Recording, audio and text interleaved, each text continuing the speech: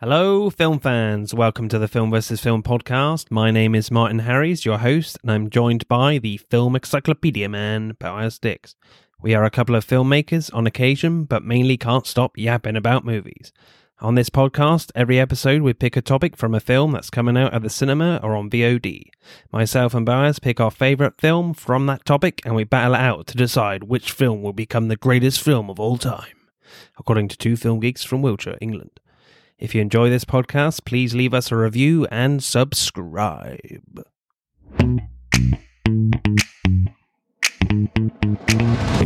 Hello, podsters. Welcome to the Film vs. Film podcast. This week, as Old is coming out in cinemas. No, I'm not calling everyone old. That's the title of the film. It is called Old. From director M. Night Shyamalan. Or however you say his name. Shyamalan, right? Shyamalan. Yeah, there you go. So we'll be picking our favourite films from Shyamalan's work.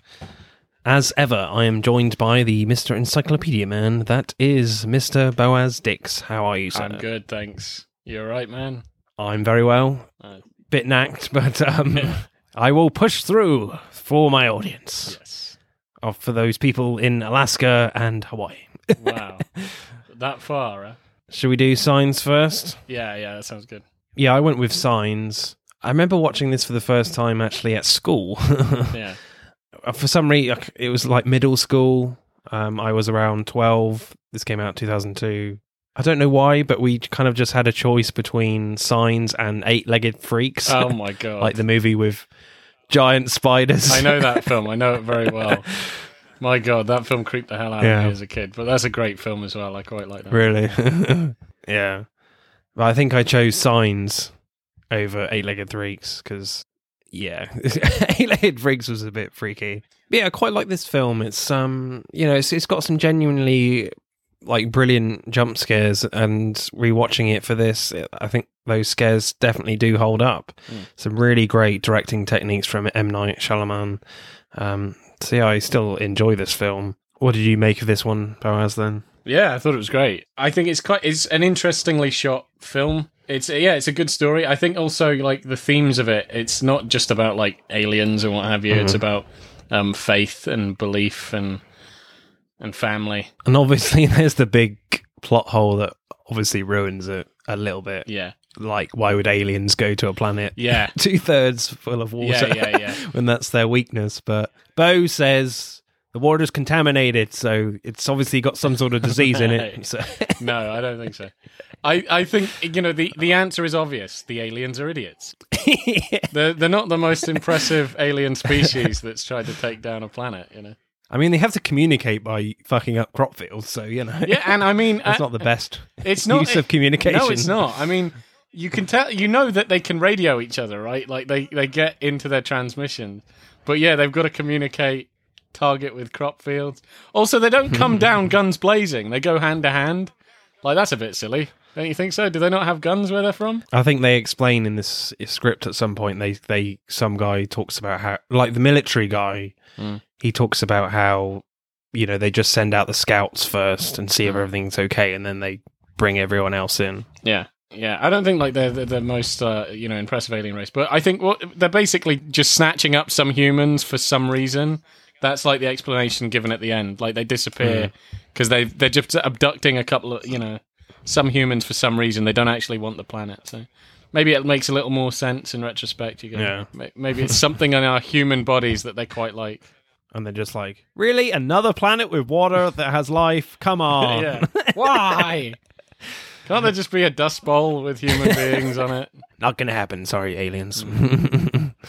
Gotta have water. Yeah. So what happens in Signs? Well, in Signs, a farming family who grow crop fields. Mel Gibson plays Graham Hess, who used to be a reverend, and he lost his wife in a terrible car accident and kind of lost his faith. So he's not a reverend anymore, and he keeps having to remind the town that he's living in that he's not a reverend, which is interesting, even though everyone keeps trying to, gain solace from him. But then one day their kids, Morgan and Bo find a crop circle where all the wheat has been like battered down to make these circles, and it just seems very odd that they're not like snapped or damaged or anything. And then as the film goes on, it's just a lot of noises going on in the house and some strange things. Then on the news, there's these flashing lights in the sky, and they soon realize that aliens are coming to Earth, and they have to deal with a few particular aliens around their community and their house, and they have to fight them off, basically. So it's a fairly like typical alien invasion film, but just on a fairly small scale with this family. So directing, then, I like all the little teases of the alien where Graham Hess, played by Mel Gibson, sees a silhouette on the roof. When Graham and Meryl, played by Joaquin Phoenix, run around the house and they just see like a little shadow, then noises on the roof, then suddenly the swing moves, and then there's a little noise on the edge of the crops as the alien escapes. But I feel like the silhouette of the alien was a bit too much, because you get like quite a good look at it of the shape of the alien. And then at the end, when you see the alien in full view, there's not much to him apart from, the shape and size, when you've already seen that in the silhouette. So, in the design, there's not much to him. Yeah, no, I agree with that. The designs of the aliens are a little underwhelming. They're just kind of tall, lanky green men. Nothing much really to them. I guess you got to put into account the time. I guess CG in that time in early noughties wasn't amazing anyway, but for that type of image.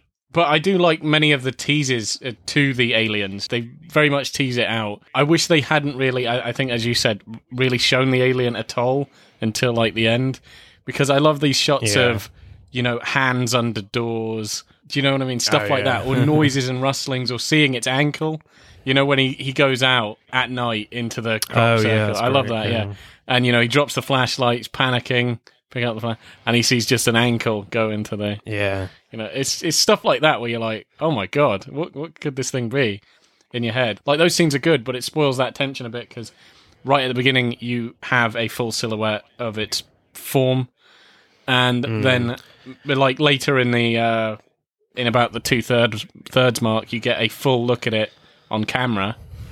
Do you know what I mean? And yet still you have these tense moments where it's just a finger or a hand or a rustle. It's like, while that looks cool in isolation, those scenes, they kind of lose the suspense overall, because you think, well, I know what this thing looks like, You just need to lose that shot of the silhouette on the roof. It's just like, you just lose that. I know that's how they start, but maybe just use a noise or something. Or just make it a lot briefer, or a lot blurrier or something to start off that scene. Yeah. Or make it maybe just an arm or something, or whatever. See his head or something. Yeah. Just, you see the back of his skull or something. But it was definitely a creepy shot when you first see him on the roof, because she's talking about, there's a monster in my bedroom, I need a glass of water, and he's like, what the fuck? That's a great line. Yeah. Yeah, she just says it so dryly. Yeah. Because obviously she's just a kid. You mentioned the scene at night where Graham's got the torch and he just sees the leg. Yeah, I really like that, how it's constructed. And I really do think M. Night Shyamalan has got some real skills with the camera and how he directs like suspenseful scenes, especially in this film. I think he's got some real skill. So I'm kind of really looking forward to Old, because obviously certainly his recent work has been... frankly piss poor, because of, was it After Earth, The Last Airbender, just awful, really bad stuff. So it's kind of nice for him now, like Split as well, like with Old, just to have a smaller budget to work with, so he can be more creative with more limitations. Yeah, I think he thrives in a smaller budget. I think that's his focus and training, what I mean? I think that's where, that's his strength.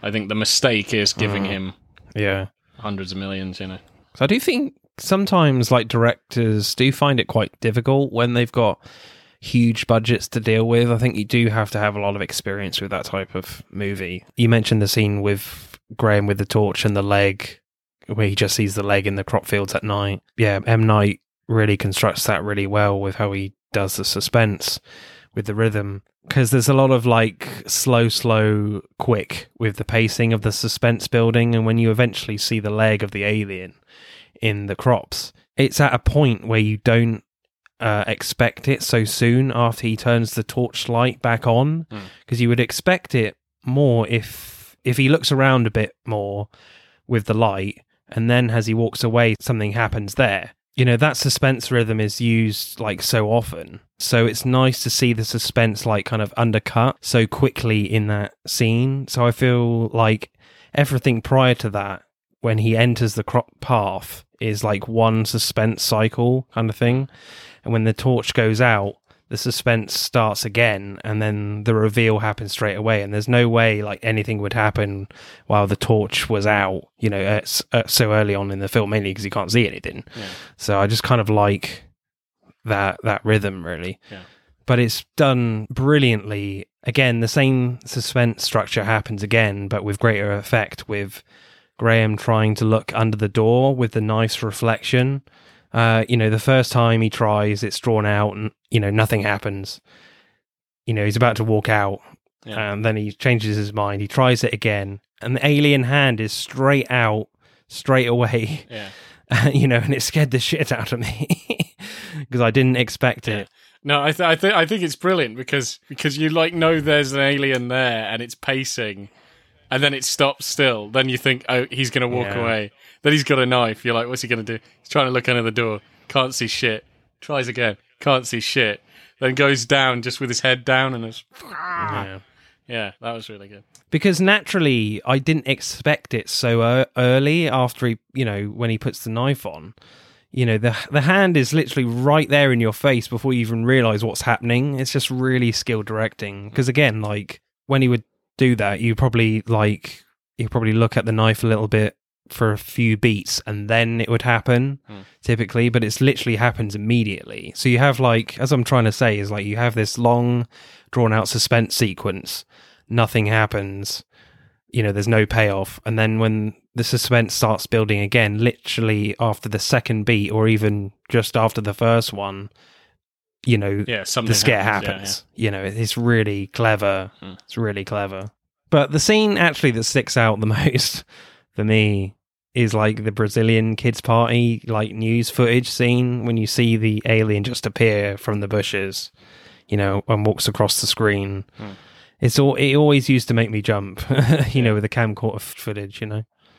Yeah, no, I agree with that. Especially like intercut with Meryl's reaction to it, because he's intently watching the footage. He's like, "Get out of the way, kid," you know, and he's like trying to pay attention.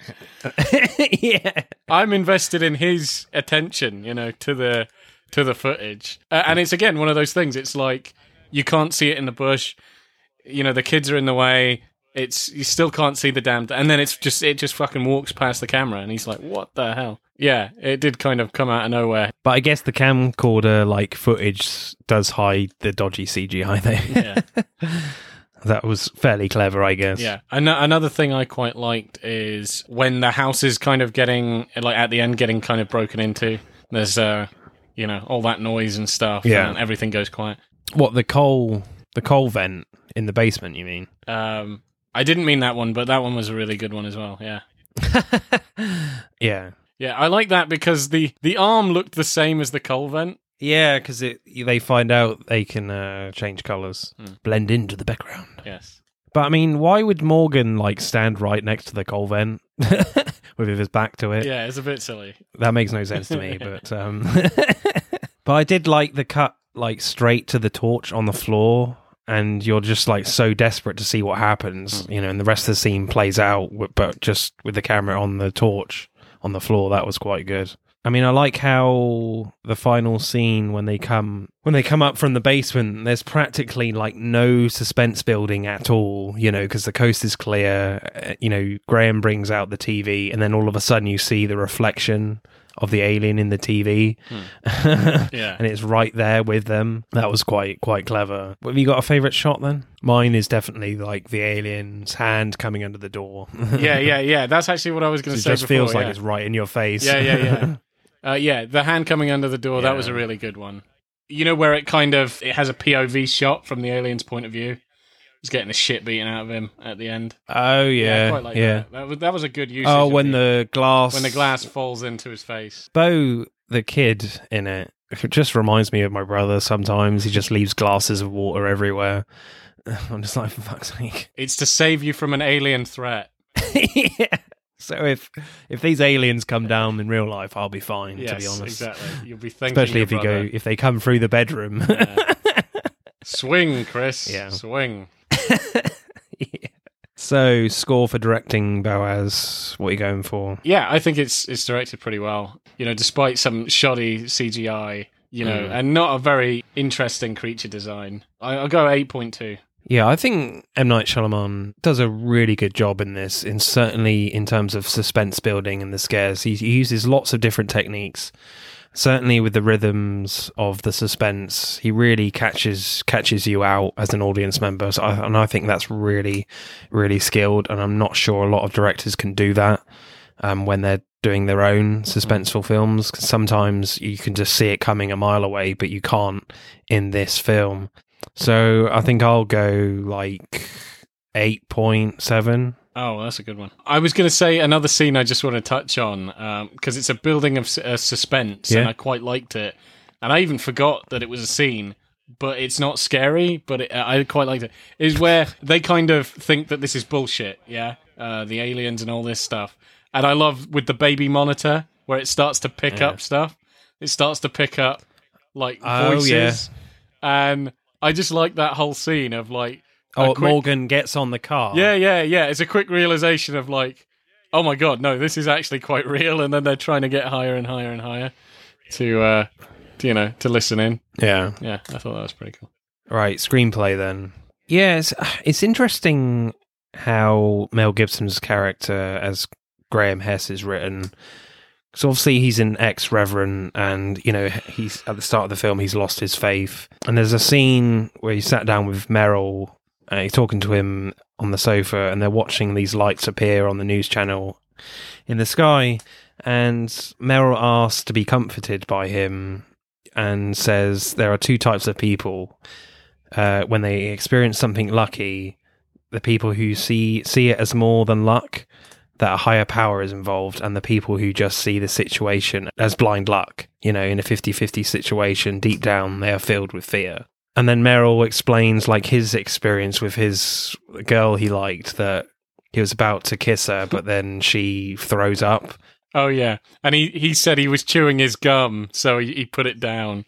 He goes, in that second, like if he didn't do that, he would have kissed her. Yeah. And he calls it a miracle, So he's in the group that, believes a higher power is involved. And then Graham asks, do you feel comforted? And then Meryl's like, yeah. And then Graham later reveals that what group he's in and says, there is no one watching out for us, Meryl. And then when after his wife dies, her last words were, swing away. That was a coincidence and was just a random memory. It's like with the terrible accident that happened to his wife, why didn't a miracle happen for him then, So because of what happened to his wife, it's just like, why does she have to die like this? I'm a man of faith. Why couldn't she have been saved somehow? So what do you think about, Graham Hess's character? Yeah, I mean, I quite like Graham, and he does go through like an arc of faith and stuff like that, which is central to the plot of the film. It's like he does seem quite distant, like with his kids and with people. Like you can tell something's on his mind or something terrible's happened. He's got a very negative outlook on the world. Very pessimistic. Yeah. You do get kind of like, as you said, like a glimpse into how he used to be when he's trying to comfort his brother. But he's like, yeah, no, I just don't believe, like, we're all kind of screwed. But yeah, it's interesting how, like, all the other characters perceive him, though, when he's clearly saying that, I'm not a man of faith anymore, I'm not a reverend anymore, yet people still want to be comforted by him. Meryl says he wants to be comforted, but he's like, no, I'm just going to tell you the truth, to be honest, what the situation is. In reality, because it is laced with a little bit of humour, that sequence when he does ask, like, are you comforted now? It's like, yeah, okay, all right, I'm going to tell you the truth then. Or, or how I feel now. Because if he tells him how he feels before he gets comforted, he'll just feel like shit. Yeah. It's like, oh, great, we're all going to die. Yeah, it's interesting with Meryl's relationship with Graham, because then later on, like the scene when Graham is helping Morgan to breathe after an asthma attack, it's quite an emotional scene, and there's a lot of shots on Meryl's reaction, and it's like Meryl's just seeing this false hope Graham's giving Morgan in his eyes, and then we cut more to the flashback of Graham finding out more information about what happened to his wife. Like he's trying to cling on to as much hope as possible, but he can't because he knows it's useless. And then Meryl confronts him about it, that he never wants to see that again from Graham, I kind of read that scene wrong at the beginning, that I thought Meryl was like, yeah, Graham is really helping him, but no, turns out that it's he doesn't want to see those same eyes again with his son. Well, yeah, because he said it looked like, he knew that they were going to die. Do you know what I mean? He didn't say it, but it looked like he didn't believe the comforting things he was saying. So he's like, don't do that shit again, Yeah. Like, you've got to believe that we're going to make this. Mm. I was a bit bummed out when both dogs died, though. I was like, oh, man. Yeah. I'm like, come on, guys. Kill one dog, but both? Come on. Yeah, that's a bit harsh. That's just harsh. Yeah. I think it's about the most powerful thing these fucking aliens can kill. Yeah. I mean, they are scarier in retrospect, though. Yeah, no, and it's kind of it's a shame with the first dog. Because it goes, this is before you like fully find out that there's aliens. It's right at the beginning. I think. Yeah. And the dog is just going completely ballistic because it senses the threat. And he's got to kill his own dog, the kid. Yeah. I mean, I like the final scene where the alien has Morgan in his arms, and we cut to the last bit of the flashback, and his wife says, swing away.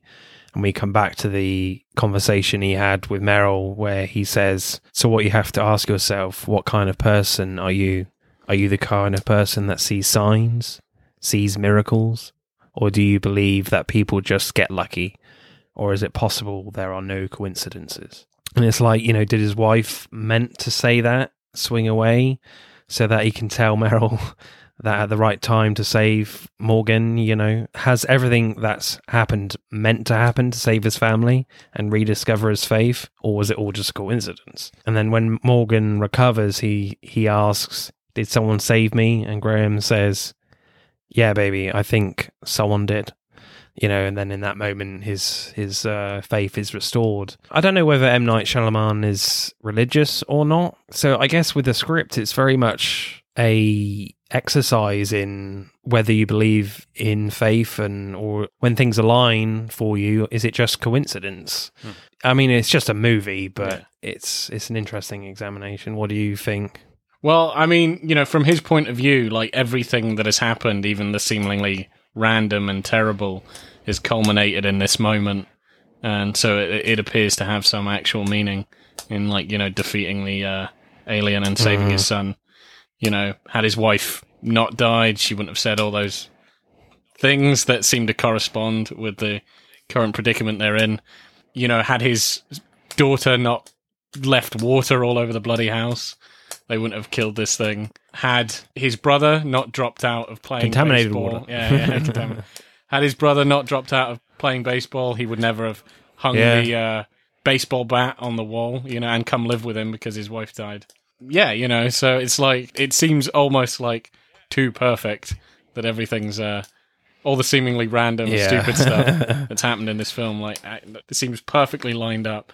And then obviously his son's asthma as well, which is always a bad thing. It saves his ass because, he gets poisoned, but he doesn't breathe it in because he's having an asthma attack. Yeah. It's one of those things. It all culminates in this like perfect storm, which saves his family. So he's like, even the seemingly horrible stuff, maybe it has a purpose. M. Night Shyamalan's character says something very similar because he has a starring role as a character who's kind of responsible for Graham's wife's death. And he says, like, I was asleep at the wheel for like 10 seconds. Yeah.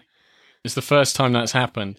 And, she was right there. Had I fallen asleep 10 seconds later, like there were no cars, or 10 seconds before, she would have been fine. It's almost like it was meant to happen. Which sounds like a shitty thing to say to the guy whose wife Yeah. he killed. Like, maybe it's meant to be, but it's like Yeah. at the end of the film, her death does serve a purpose. So I don't know. That's what the film is about. It's kind of, how do you explain the bad things? It's like, well, maybe they fill a purpose.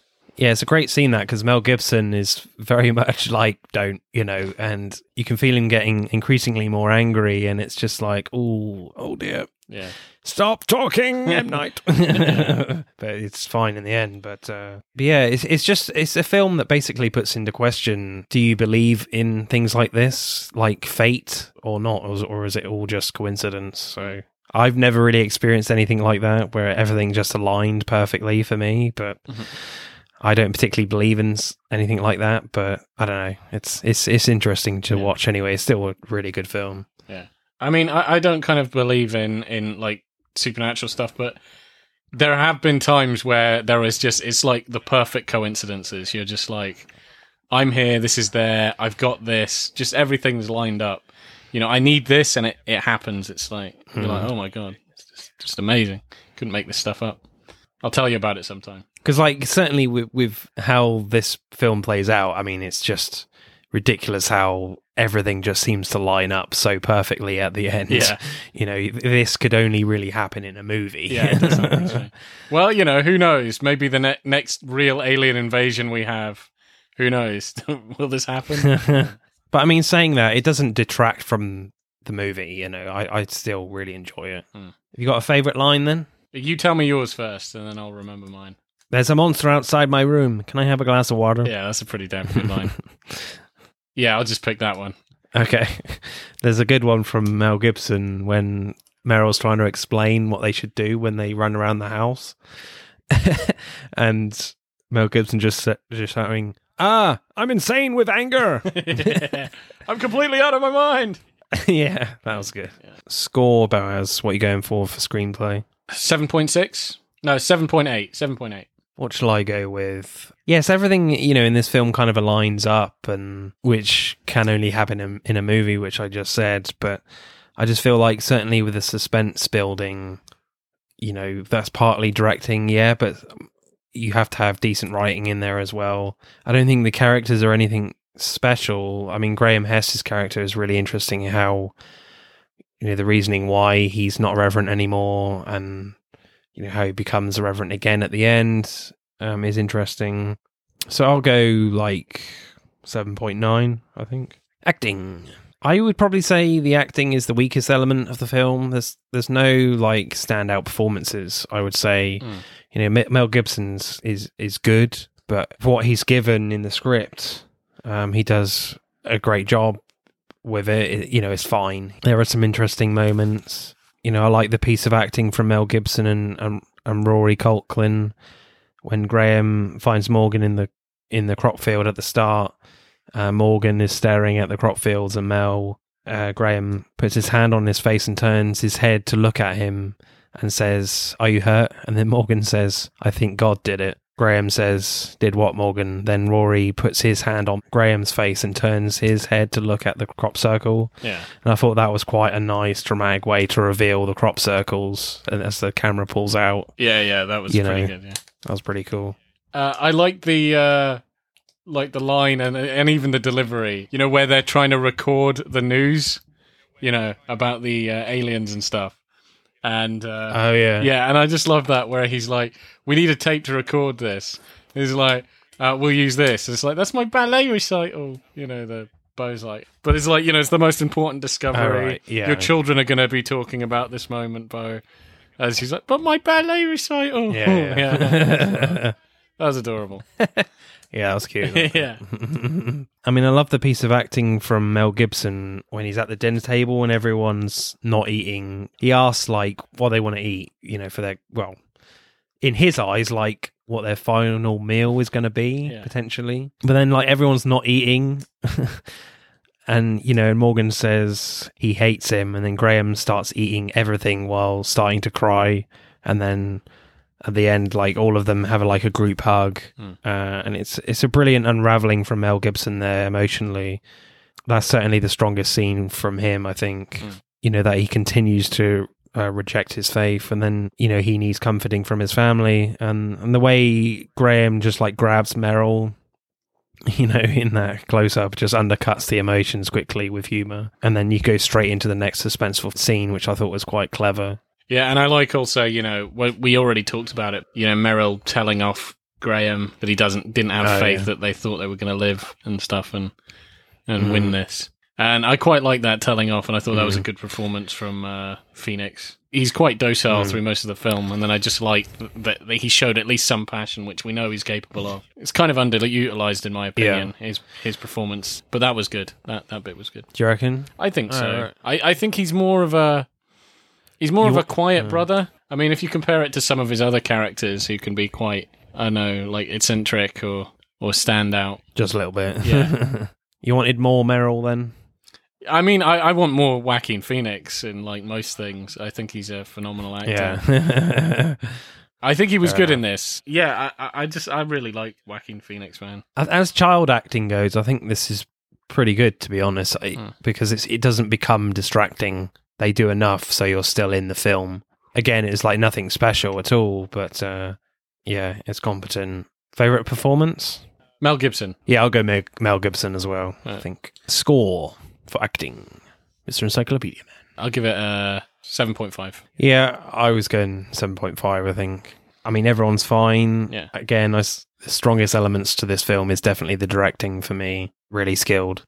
And, the actors just deliver what's needed. I don't think you need big performances in a film like this. Yeah. Like really showy or really subtle stuff, So yeah, it's fine. It does. The actors do what's needed. There's some really, powerful scenes at times, but not overly powerful. We've seen certainly films that when the film turns emotional, a lot better in that sense compared to this. A hell of a lot better.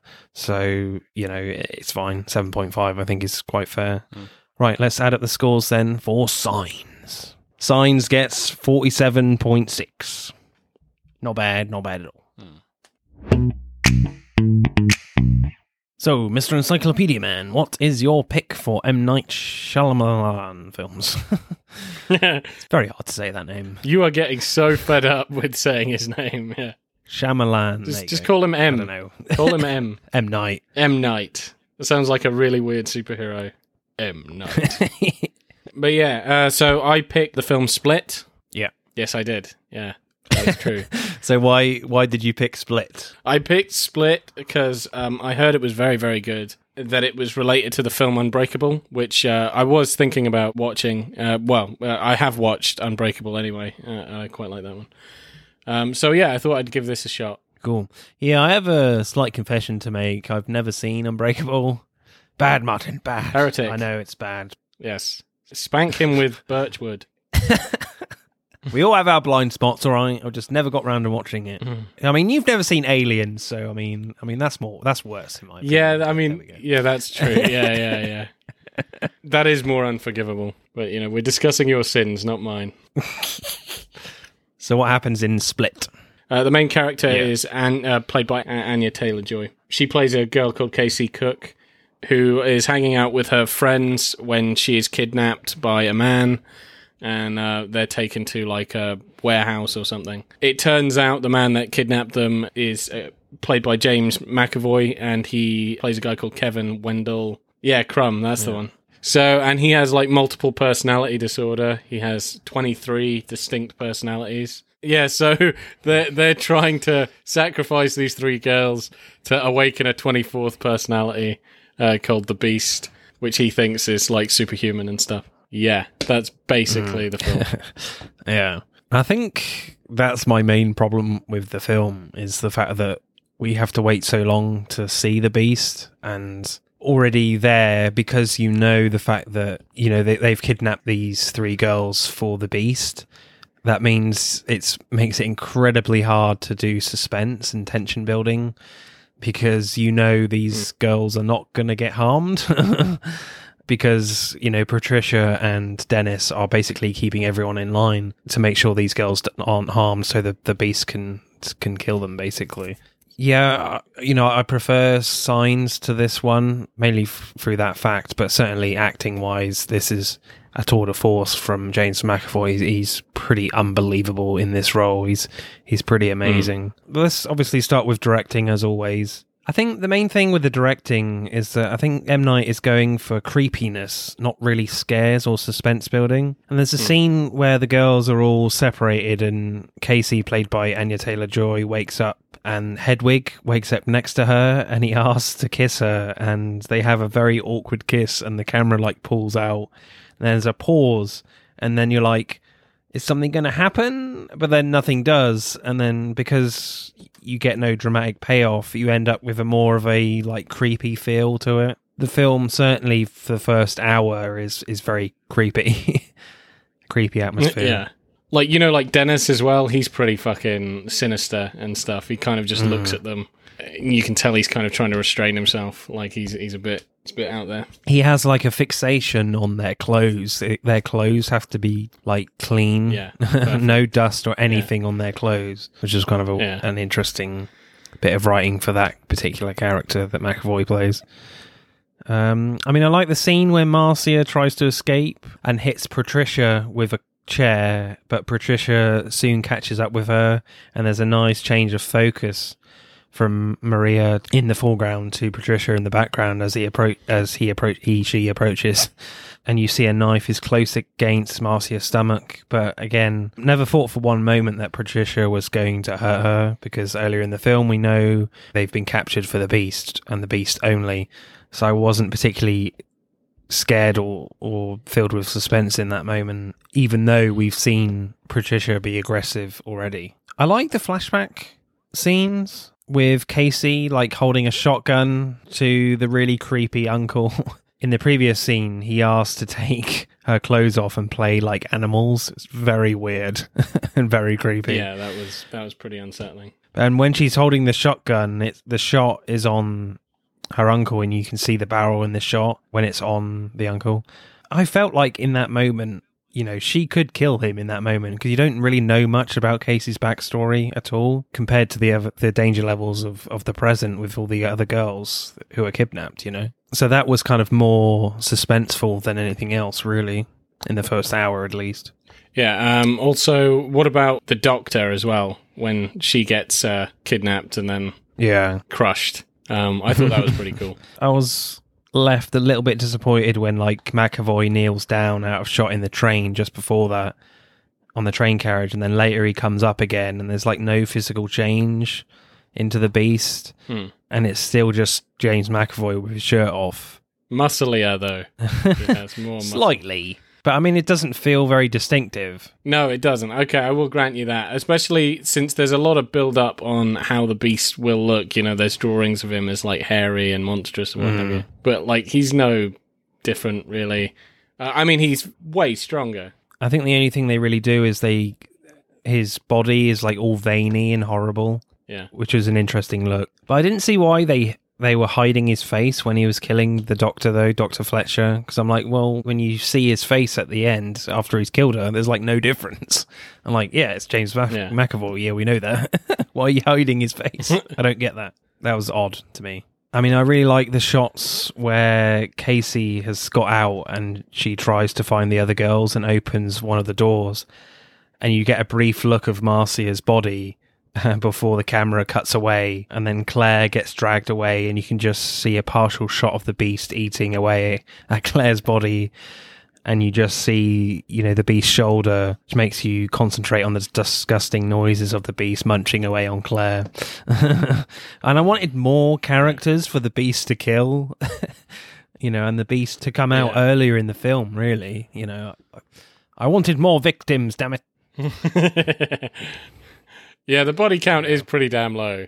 I think most of it is just James McAvoy switching in from, you know, character to character, and the girls trying to find ways to escape. But yeah, it's kind of, it's light on actually, you know, proper development until like right at the end. Then you have obviously the end reveal of Bruce Willis as David Dunn from Unbreakable, which for me was very unexpected. I was like, oh, okay.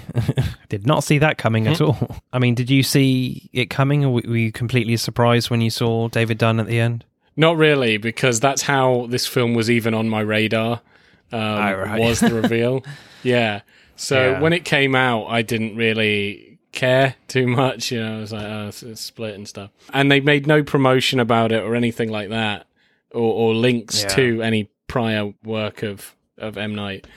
And then all of a sudden it was just aghast all over the internet. It was like, oh my God, it turns out this is a sequel to, we're in the same universe as Unbreakable, which I think by that point, I can't remember how, it was like 15 years or more older. It's quite a while since Unbreakable. Was it, I think it was very early 2000s, right? 2002 or something? I think it was 2000. What was it, 16-year gap between the films? So, you know, it's pretty crazy. I'll get into it on screenplay, but I just feel like I would have preferred to... I mean, I've not seen Glass. You might have seen more of the personalities in that film, but I would have probably preferred a Split 2 to see more of the personalities, because one of my biggest problems with this film is that you only really see 4 of them out of 23. Oh, what, 24? Yeah. You know, I'm just like, what? Yeah. Come on, I want more. Yeah. You do see some of the others, but they're very brief. Because, I mean, certainly this film, this type of story with this type of character would really benefit from, like, multiple sequels or even a TV show or something like that, just to get to know all of these 23 characters. Because, what was it? As you were saying, you know, it is probably, like, 4 or 5 personalities that are properly explored. And, yeah, I mean, with that amount, you could do, like, 5 a sequel, you know.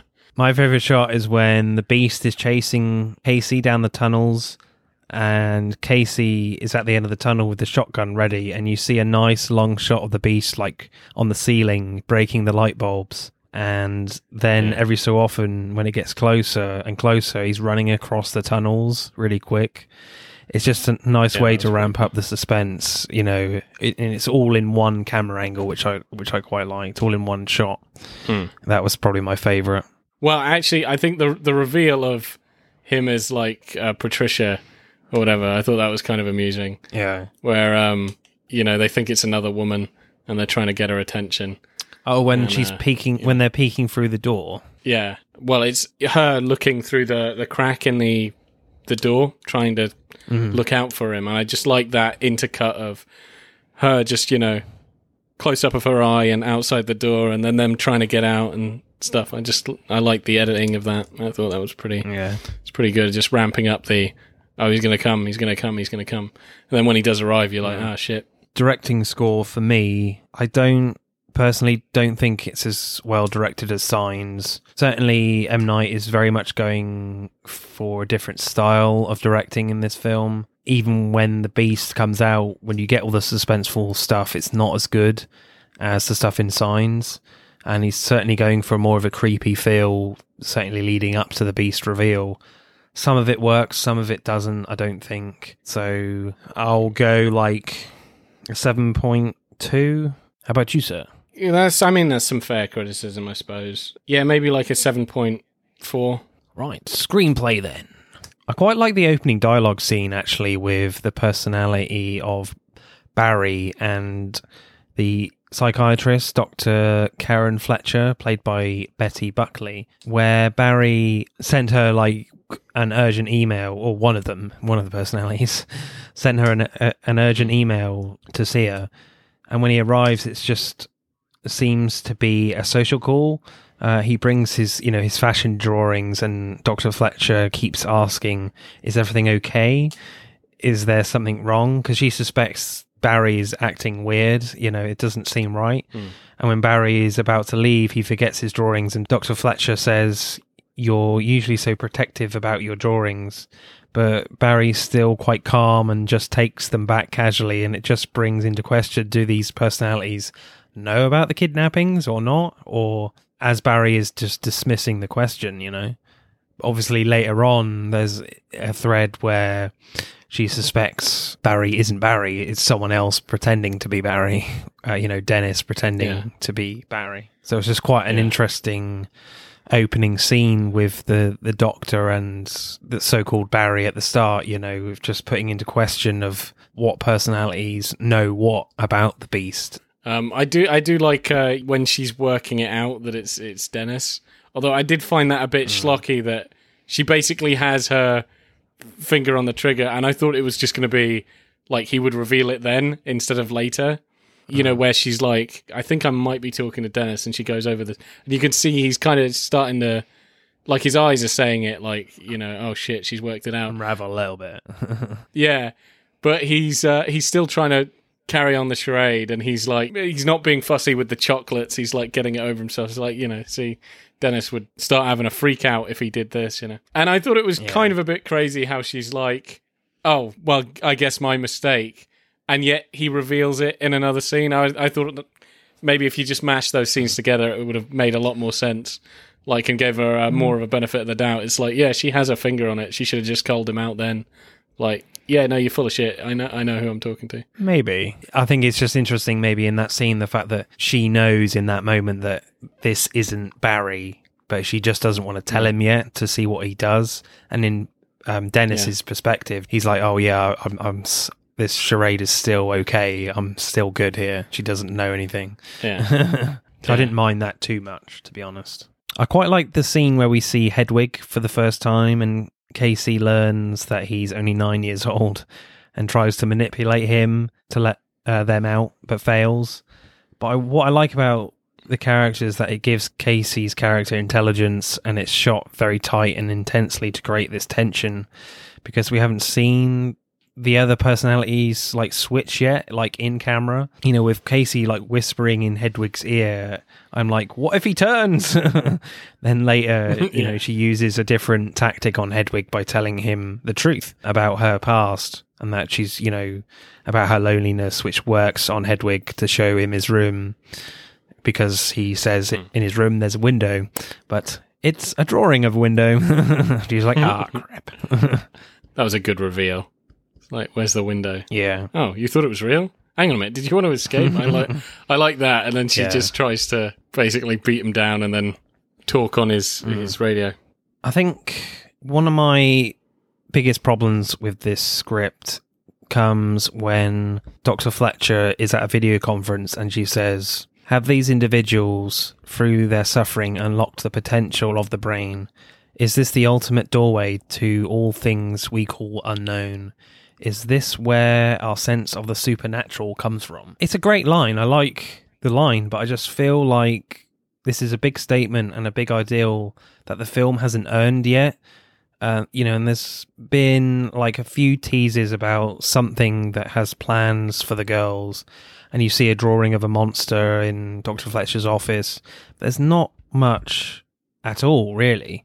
And I feel like the film sets it up for a disappointment when we finally see McAvoy as the Beast, and it drags it out too long for me, and there's no jeopardy until the Beast comes out, as I said before. You know, I just feel like that scene could have come a lot later, maybe in the film, rather than so early. Basically, for the rest of the film, you're just waiting for him to come out. Like, can we see the Beast yet, please? Come on. Come on, guys. Beast time! Oh. Another 20 minutes goes by. Did you find that, or did it not bother you? Yeah, I suppose in retrospect, yeah, they do build it up quite a lot. You know, I mean, everybody's also asking about it, so it doesn't... Yeah, I mean, it keeps it very firmly in your mind that after about the 20th conversation about the Beast, you are almost desperate to know what the fuck is, you know, happening with this thing. And then, yeah, I think, as you said, you know, when it does happen, it's again just McAvoy, but without a shirt. I just feel like, again, it's a case of a scene that's in the wrong place, maybe. Yeah, I would say, yeah, the pacing, but I do kind of like the fact that Casey is using that time to try and come up with things, but they all are, of trying to escape. Yeah. And I do like, you know, his interactions with the Doctor and stuff like that. I think, you know, they get on pretty well. So, yeah, I do see your point, I guess, yeah. That's why I just feel like this type of story could have benefited from... maybe a TV show, really, rather than a movie. I just don't think it works as a film in terms of that, because then, you know, M. Night is basically relying on, like, very minimal suspense building and mostly on creepiness until the Beast shows up. So, you know, they've obviously made a very conscious choice in the script to keep the Beast hidden for as long as they can. It's just disappointing when you do see the Beast that it's just McAvoy with his shirt off. So it's just like, oh, okay. That's annoying. Because she says, like, every personality, that, like, the brain chemistry changes or whatever. It basically physically changes them. So, yeah, it's just a little disappointing with that at the end when you do see the Beast. Yes, she tries to stab him and the knife breaks. Well, he takes, like, 2 shotgun rounds to the chest, like, at the end, which is pretty impressive. Yeah. That's why I'm just like, if you're not going to have a massive physical change, then let's see him earlier in the movie. I found the scene when Casey breaks out and finds a computer and clicks on the video files of some of the other personalities, like Jade and Orwell. But then when she clicks on Barry, I'm like, we've seen Barry already. Why can't you click on some of the others? Come on. I wanted to see more of the other personalities. Yeah. Because we only really get to see 4 of them. Hedwig, Patricia, Dennis, and Barry. We see a bit of Jade, we see a bit of Orwell, we see a bit of Kevin at the end, and obviously the Beast. But that's about it. So for me, it's a shame we didn't see more. Yeah, I do kind of see your point that maybe he could have been the Beast for longer, because that might be considered like a plot hole. Like, you know how they sort of mention earlier, her friends, like, the only chance we've got is if we just, like, kick the shit out of him. Like, all 3 of us. I'm paraphrasing, but they're saying, like, let's gang up on him. This is one guy. And I was kind of thinking, yeah, that's a pretty damn good plan, to be honest with you. He's got no accomplices. He's a bigger guy, I suppose. But, if you just go ham on him. And it's kind of strange, actually, to do it as in a writing way, because it's not one of the dumb friends that rejects this idea. She doesn't like this idea. She doesn't really like to resist that much. But then again, I think she has a point, to be honest. They don't know who this guy is at all. They don't know where they are. Although, I'm just saying, like, if you kind of go from until he turns into the Beast, where he's basically invulnerable, before they probably could have knocked him out, Yeah, waited for Hedwig. Yeah, they could have knocked out Hedwig. Yeah, maybe if he kind of could turn into the Beast a lot earlier, then it's got more of a serious threat, because he could take whatever the hell they tried to throw at him, and they wouldn't be able to escape. So, but I guess countering my point with the fact that I wanted to see more characters, but then if you do that in a film like this that's just 2 hours, then... Well, then they've got less time. Yeah. Patricia, Barry, Dennis, and Hedwig are just going to feel like very minimal characters. So you basically, I guess M. Night made a decision like, right, we've got 23 personalities plus the Beast. What characters do I like the most? Which ones are we going to focus on? So I respect that, but I just feel like, again, I haven't seen Glass, so maybe they explore some of the other personalities in that one. But yeah, I want like Split 2 and 3, to see more of these characters develop. The script makes it very clear that like Patricia and Dennis are in charge. They're the ones in charge, and they've kind of suppressed Kevin. He doesn't get a say at all until Casey says his name to get rid of the Beast, So it would be nice to see more of that like interplay between the personalities, But it doesn't look like we're going to get like a Split 2 or anything like that, but it just makes me more eager to maybe see Glass, to see where it goes with the other personalities. Have you got a favourite line then? When Hedwig kisses her and says something like, I think you're pregnant now, or something like that. Oh, yeah. I think you're pregnant now. Yeah, that was fun. Yeah. My favourite line is definitely from Hedwig as well, when he says, but he's done awful things to people, and he'll do awful things to you. I have blue socks too. Yeah, that was my favourite. As I've said, I just felt frustrated because I think this is a really, really great idea, and I really like it with, a guy with split personality disorder, and like one of them is like supernatural, and there's loads of others, 23 others. So I'm just like, when you don't see that many, and throughout the film there's just not much suspense. And I never felt for 1 minute these girls were going to be harmed until the Beast arrives. Even then, it happened quite quickly when when he did arrive. Like, I mean, as soon as he arrives at the compound, like they're dead within like less than 2 minutes. Yeah, Marcy is already dead. Yeah, she's already dead, and the other one just dies like the very next second. So I think that is kind of like they could have built it up. And even if you're going to have him show up at the end, make it more of a a chase and do you know what I mean? Like a survival, like pick them off sort of film. Yeah, definitely. He kills them too quickly. He kills like all three ladies just like bang, bang, bang, bang, they're gone. And then is having more of a chase with the last girl who's fine at the end. So I'll go 6.9. So what are you going to go with for screenplay? Oh man, there are some really good lines in it, is the thing. But I do basically agree with everything you've said. So and I like Hedwig and stuff, and the girl, and the performances are good. But Jesus, 6.5. Oh, that's harsh. Yeah, I thought mine was harsh. Yeah, I got to be harsh. Yeah. Okay. Acting for me, though, is definitely the strongest part of this film. James McAvoy by far. is amazing. He is so good. I think if I was to sell this film to someone, I would say just watch James McAvoy. He's amazing. Just watch it for him. That's it. I would say watch this film. They're going to say, who's his star? I'll say James McAvoy, James McAvoy, James McAvoy, and James McAvoy, and James McAvoy. But yeah, and I do like how distinct a lot of the characters are, the ones that he plays. Like, they are very different. Like, not just accents and what have you, but mannerisms, gait, like how they walk. Just everything is quite different. And then I like how much later in the film, he can switch between them quite seamlessly. Yeah, like even say, so when she says the trigger word, but even like right at the end where he's talking to his naked body in the mirror and he's talking to each of the personality, you're like, yeah, that's Hedwig. Oh, shit, that's Patricia. Oh, that's Dennis. Yeah. That's Hedwig again. You're like, it's just kind of amazing, It's so distinctive. It's so distinctive. Just, the way his face looks, just everything. They're very different. And I think it's it's a masterclass in acting.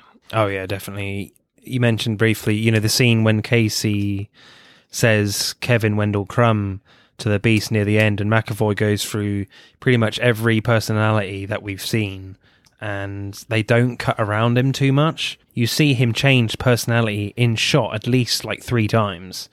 It's really impressive from McAvoy. As you said, like each personality feels really distinct from each other, especially in this scene. And boy, can he make his veins pop out. My God. I think that was done in post. Yeah. Really? All right. I don't. Yeah. Because you remember when he changes into the Beast, I don't think that looked natural. Where the veins are just slowly creeping up. Oh no, that's makeup, obviously. But I mean, like the veins in his face, kind of thing. Oh, the veins in his face. Yeah, I thought you meant as the Beast, like in his body. It's like no, that is definitely done. The veins in his face, definitely. I mean, one of my favourite moments from James McAvoy is when he switches from Barry to Dennis. That scene you mentioned earlier that you kind of wanted to be merged into one. But of course, he's always been Dennis pretending to be Barry in those psychiatrist scenes, seeing Dr. Fletcher. And as Barry, his shoulders are like really slouched and he has a very like camp expression on his face with high eyebrows. But when he changes to Dennis, he sits up straighter and his face is tighter in his eyebrows, and it's really impressive. You recognize the character of Dennis has arrived immediately. There's no doubt that he's changed, because he doesn't say anything either when he changes. It's all in his face. It's brilliant.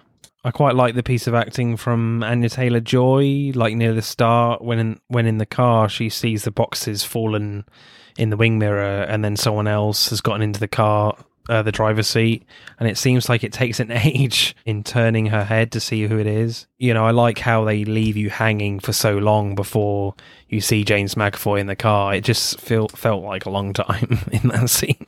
Yeah. It's like, please turn your head. Who the hell is that? I thought it was quite impressive. Yeah, just look up. I think she just didn't want to face the situation.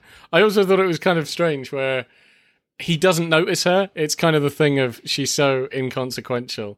Like, he takes out the girls. He's going to carry on with his merry business, and she's like, I can't believe he hasn't looked. Yeah. And she's trying to open the door. And then he turns over and then gasses her. I think one of the most impressive parts when McAvoy is the Beast, when he's pulling the bars apart with like blood in his mouth, and it really felt like we were seeing more of the Beast in McAvoy's like really extreme expressions in that. It was really quite a striking image that he pulls in that moment. That was probably, for me, McAvoy's best bit as the Beast. Yeah, him at his beastiest. And finally, Hedwig dancing to dubstep is weird and amazing at the same time. Wow, that was extraordinary. Yeah. Do you know what? I think they should do a split film where it's just McAvoy, and just his other characters. You know, maybe he's locked up in a in a prison where they put you on your asylum. own.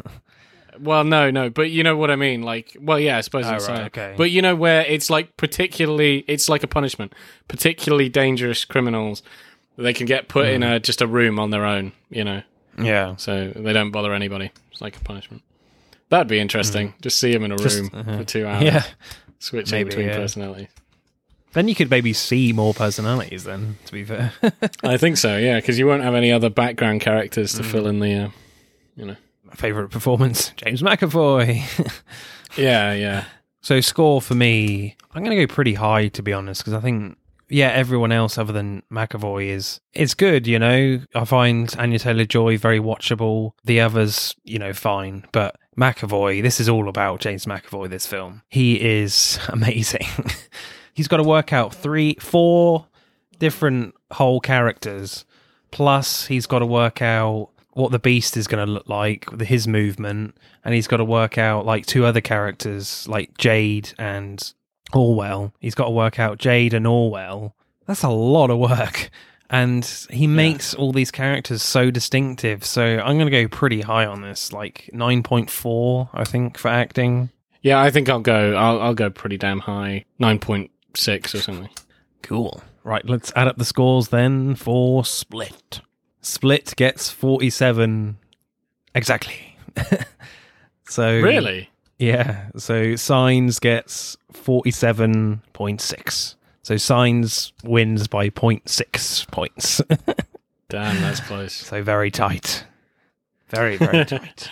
Why do you say that so sexually? Jesus Christ, man. Calm down. What? All right. So tight.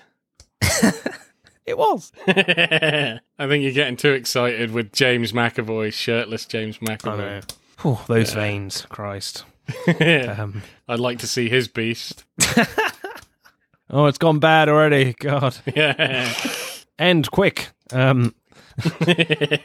Disconnect. Next week, as Disney keeps churning out stuff, we'll be having a look at the film Jungle Cruise and its star Emily Blunt. So we're going to pick our favourite Emily Blunt films for next week. And plus, look out for our Loki episode. So if you've been watching the Loki TV show, we're going to do a little special on that as well. So check that one out too. Right. Thanks, Boaz. You've been rather good as always. Wait, what? I thought it was awesome. What the hell happened? How did I get a downgrade? On special occasions. Boaz. Screw you. Special occasions. Yeah. Right, damn it. Bye. Right. I'll try harder next time. All right, bye. Bye. That's it for this week's pod. Thank you for listening. We hope you enjoyed it. If you would like to find out more about the podcast or suggest future topics for us to discuss related to upcoming releases, let us know on Instagram at Film vs. Film Podcast and on Twitter at FVF_podcast. Remember, please subscribe. Pod signing off.